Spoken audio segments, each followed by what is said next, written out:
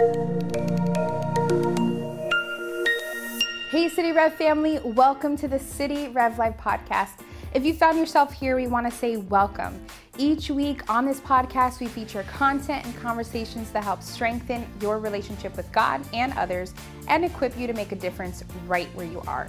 For this summer, we're doing a bit of a throwback series in which we're featuring conversations from previous podcast episodes.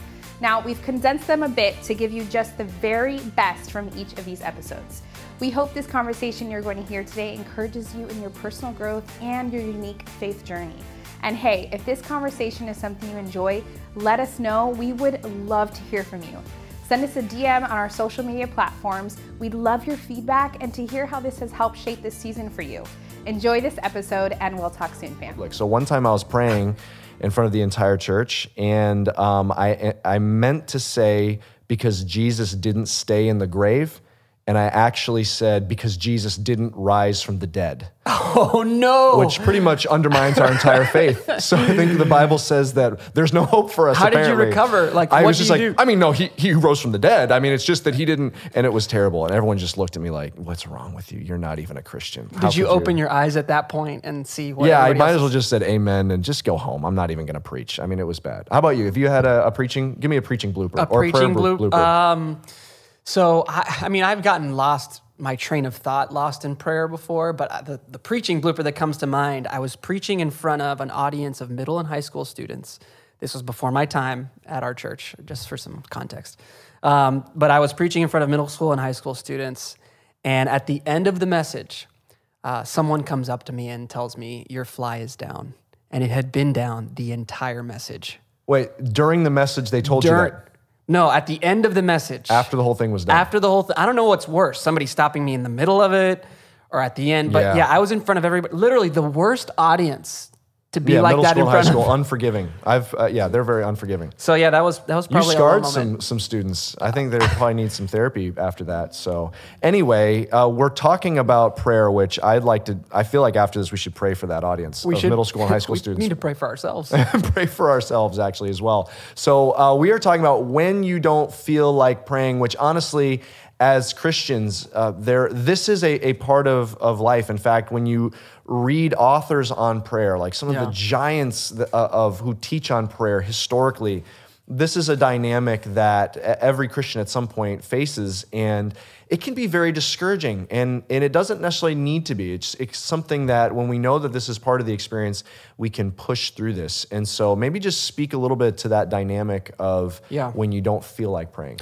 Yeah, I remember I was having an opportunity to have breakfast with this pastor, seasoned in ministry, who was pastoring in Romania and also the president of a large seminary in Romania. And he had helped establish seminary training during the communist Soviet Union era. Wow. So underground Bible schools training pastors.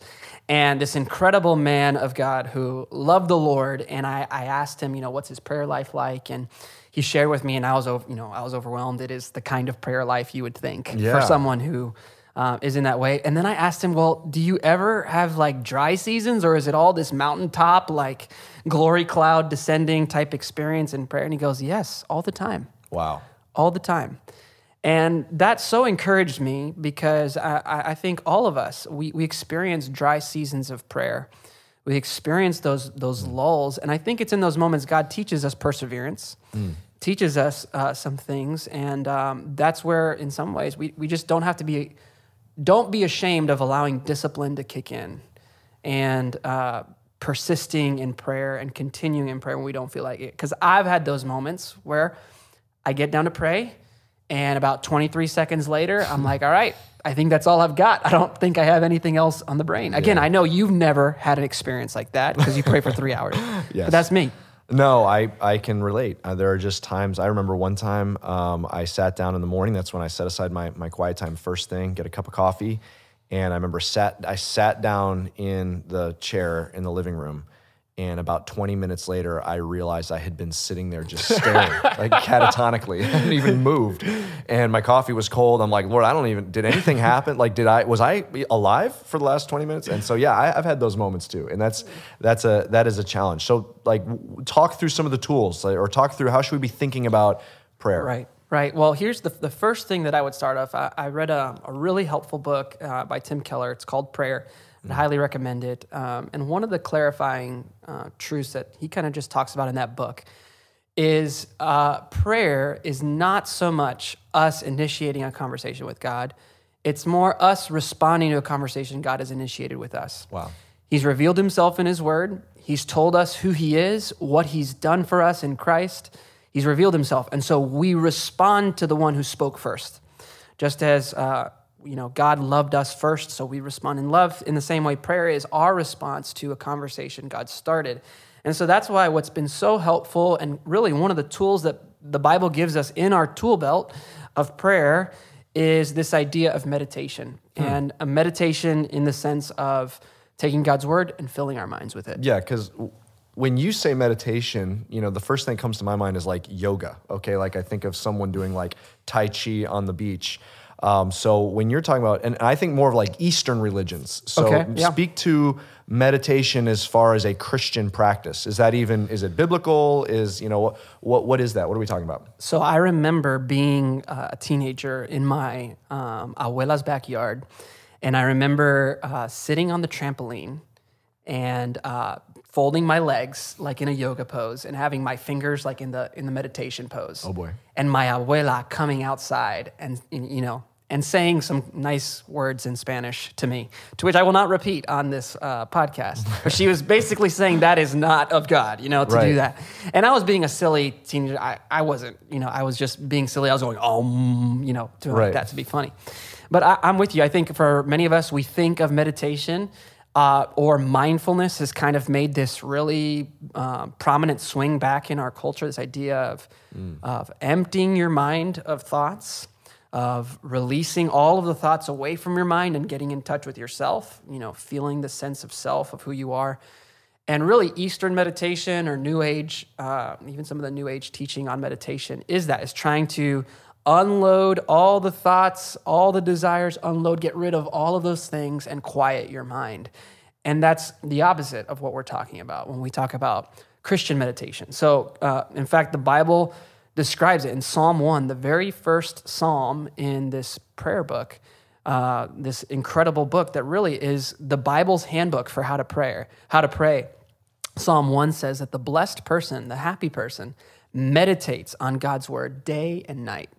And so what it looks like to meditate is to fill your mind with truth. Wow. To take God's word, to fill your mind, to think through it, to take that word, that truth that God has revealed about himself, spend time just allowing yourself to look at that truth from every single angle, thanking God for that reality, spending time thinking through, what does this mean for my life? What does this mean for how I live? Yeah, that's so good. So Eastern meditation is clearing your mind of all thoughts to get in touch with yourself, whereas Christian biblical meditation is filling your mind with the truths of God to connect with God. And so speak a little bit more to that. Speak to, is there like a passage in Scripture in particular that you go to? We're going to, I think, talk about Psalm 103. How does Psalm 103 play into when I don't feel like praying and how to fill my mind with the things of God? Yeah, that's great. So one of the things that I know, it's a cue for me. If I don't feel like praying, or if I'm in the place where I'm like 23 seconds in and I've got nothing left, it is a cue for me. All right, I've disordered some things. I need to reset. And what's powerful about Psalm 103, the passage you just mentioned, is it's right there in the book of Psalms. So many of the Psalms are prayers. Some of them are used for corporate worship. Some of them are more personal. Some of them are laments where people are pouring out their struggles and their frustrations before God. But what's powerful about Psalm 103 is it's not really a prayer as much as it is a meditation. So the author is commanding his own soul to praise the Lord. So he's having this self-talk. talking to himself. So, I'd imagine if somebody saw David, who's the author of this psalm, just talking to himself, that might have been a weird, awkward moment in antiquity. or in modern times as well. Let me just read through this before we do that. I love what you just said. Sometimes the Psalms, when we don't have the words, I think one of the purposes of the Psalms is to give us the words to pray to God. I know there's been times that I have just felt like, God, there's so much going on in my heart and my mind, I just can't even, it's like too much to give words to. And I've gone to a Psalm that it felt like it was words like that. It was like my soul was speaking through that Psalm. And I think that's miraculously, divinely inspired. That's why the Psalms are, the Bible is living. It's a living, breathing. It's empowered by the Holy Spirit in our lives.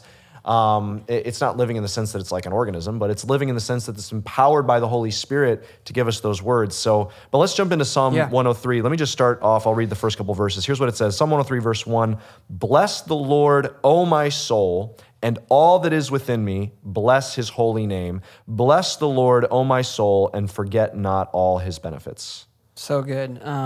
So I look at this passage, and I think what might be just helpful for us in this time is just to kind of break down what we're observing. We talk about using the SOAP method at our church. We've shared that through other venues. There's resources for that on our website. The SOAP method is how to study the Bible on your own, reading through SOAP. Just go hit the four. So Scripture, S, Scripture, O, observation, A, application, P, prayer. So we'll just go through kind of using similar observations. So we're just going to make some observations from the passage. This is what I encourage you to do as you're studying the Bible. So I want you to notice, first of all, who the author is addressing. He says, bless the Lord, O my soul. So the audience of this address is himself. Right. He's saying, hey, soul, right now you're not doing this. I want you to do this.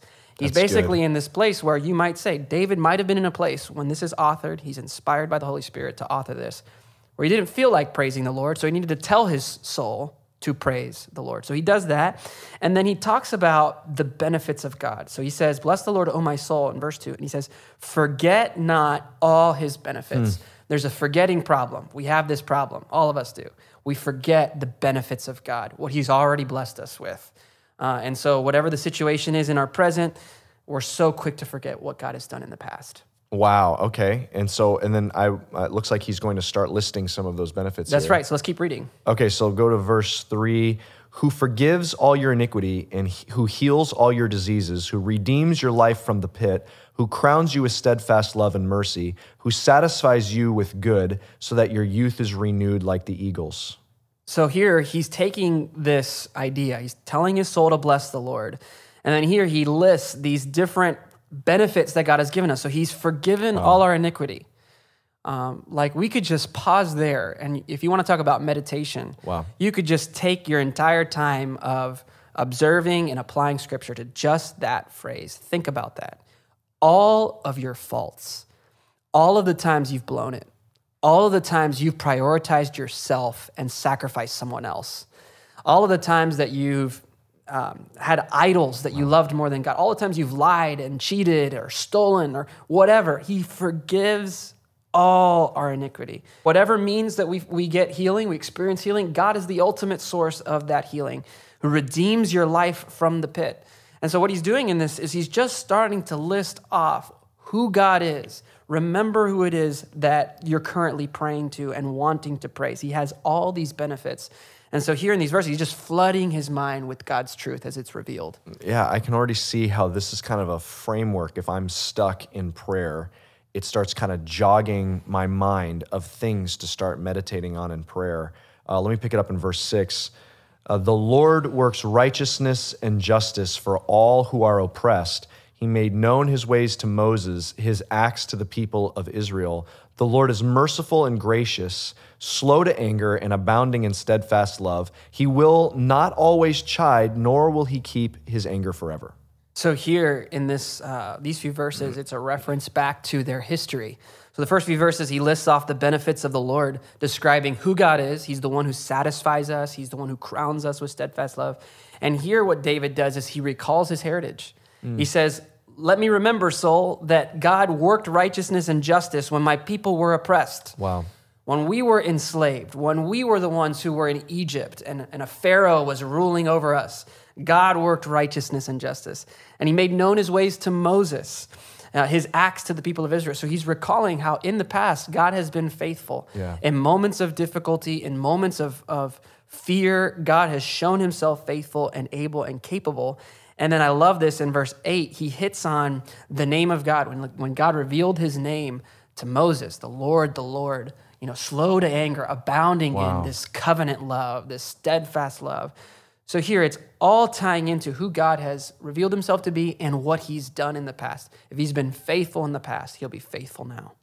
The justice one is huge. And I mean, again, we could hang on any one of these verses for the entire time of this podcast. That's right. But I mean, just knowing the God who is the author of justice cares more about justice than I do. That's right. And so sometimes I feel like there's been such an injustice in my life, and just stopping to meditate on, if he invented it, if he invented it, he cares more about justice than even we do. So, all right, let's keep going here. Verse 10, he does not deal with us according to our sins, nor repay us according to our iniquities. For as high as the heavens are above the earth, so great is his steadfast love towards those who fear him. As far as the east is from the west, so far as he removed our transgression from us. As a father shows compassion to his children, so the Lord shows compassion to those who fear him. So here you can see, so in the progression of this psalm, he starts by commanding his own soul to bless the Lord. And it's almost like David is starting to get revved up with joy and starting to overflow, realizing, he lists off the benefits of the Lord. He reminds himself of how God has been faithful and working righteousness and justice in the past. He made known his ways to Moses. And then he just gets off with these beautiful metaphors. And he starts describing God's love and his mercy and forgiveness with these metaphors that are so powerful. Just look at the passage. It says in verse 11, as high as the heavens are above the earth, so great is his steadfast love towards those who fear him. It's this beautiful imagery. And just to give you some context, I looked this up the other day, that astronomers have found the farthest star that we're able to see through the Hubble telescope is 9 billion light years away. 9 billion light years. Wow. So that means that the time that it takes for light to travel, the distance that light travels in 1 year is 5.9 trillion miles. So that's 1 light year. And so 9 billion light years away, there's this star. And from what we know of the universe, it's this expanding universe. There's stars so far away, we can't even have a concept of how far they are. The numbers are so astronomical, no pun intended. But here's the imagery. As high as the heavens are above the earth, that distant star, billions of galaxies away, as high as the heavens are, so great is God's steadfast love. The universe isn't big enough to contain his love for little tiny people like us on this little tiny planet, in our little tiny solar system, in our little tiny galaxy. And so this passage just evokes in us this awe, like, wow, God loves me that much. And then as far as the east is from the west, and Roby, you're a preacher, preach it. Come on, east and west, tell us, what's the preacher line? Yeah, so I mean, the preacher line is, east goes in one direction, west goes another direction. They never meet, they just go on. They're poles, they're polar opposite conceptually. The idea is he's washed our sins away permanently, and he's removed it from us. And so, I do love this psalm. Let me just read through the rest of it, and then go for it. This is just so beautiful. For he knows our frame; he remembers that we are dust.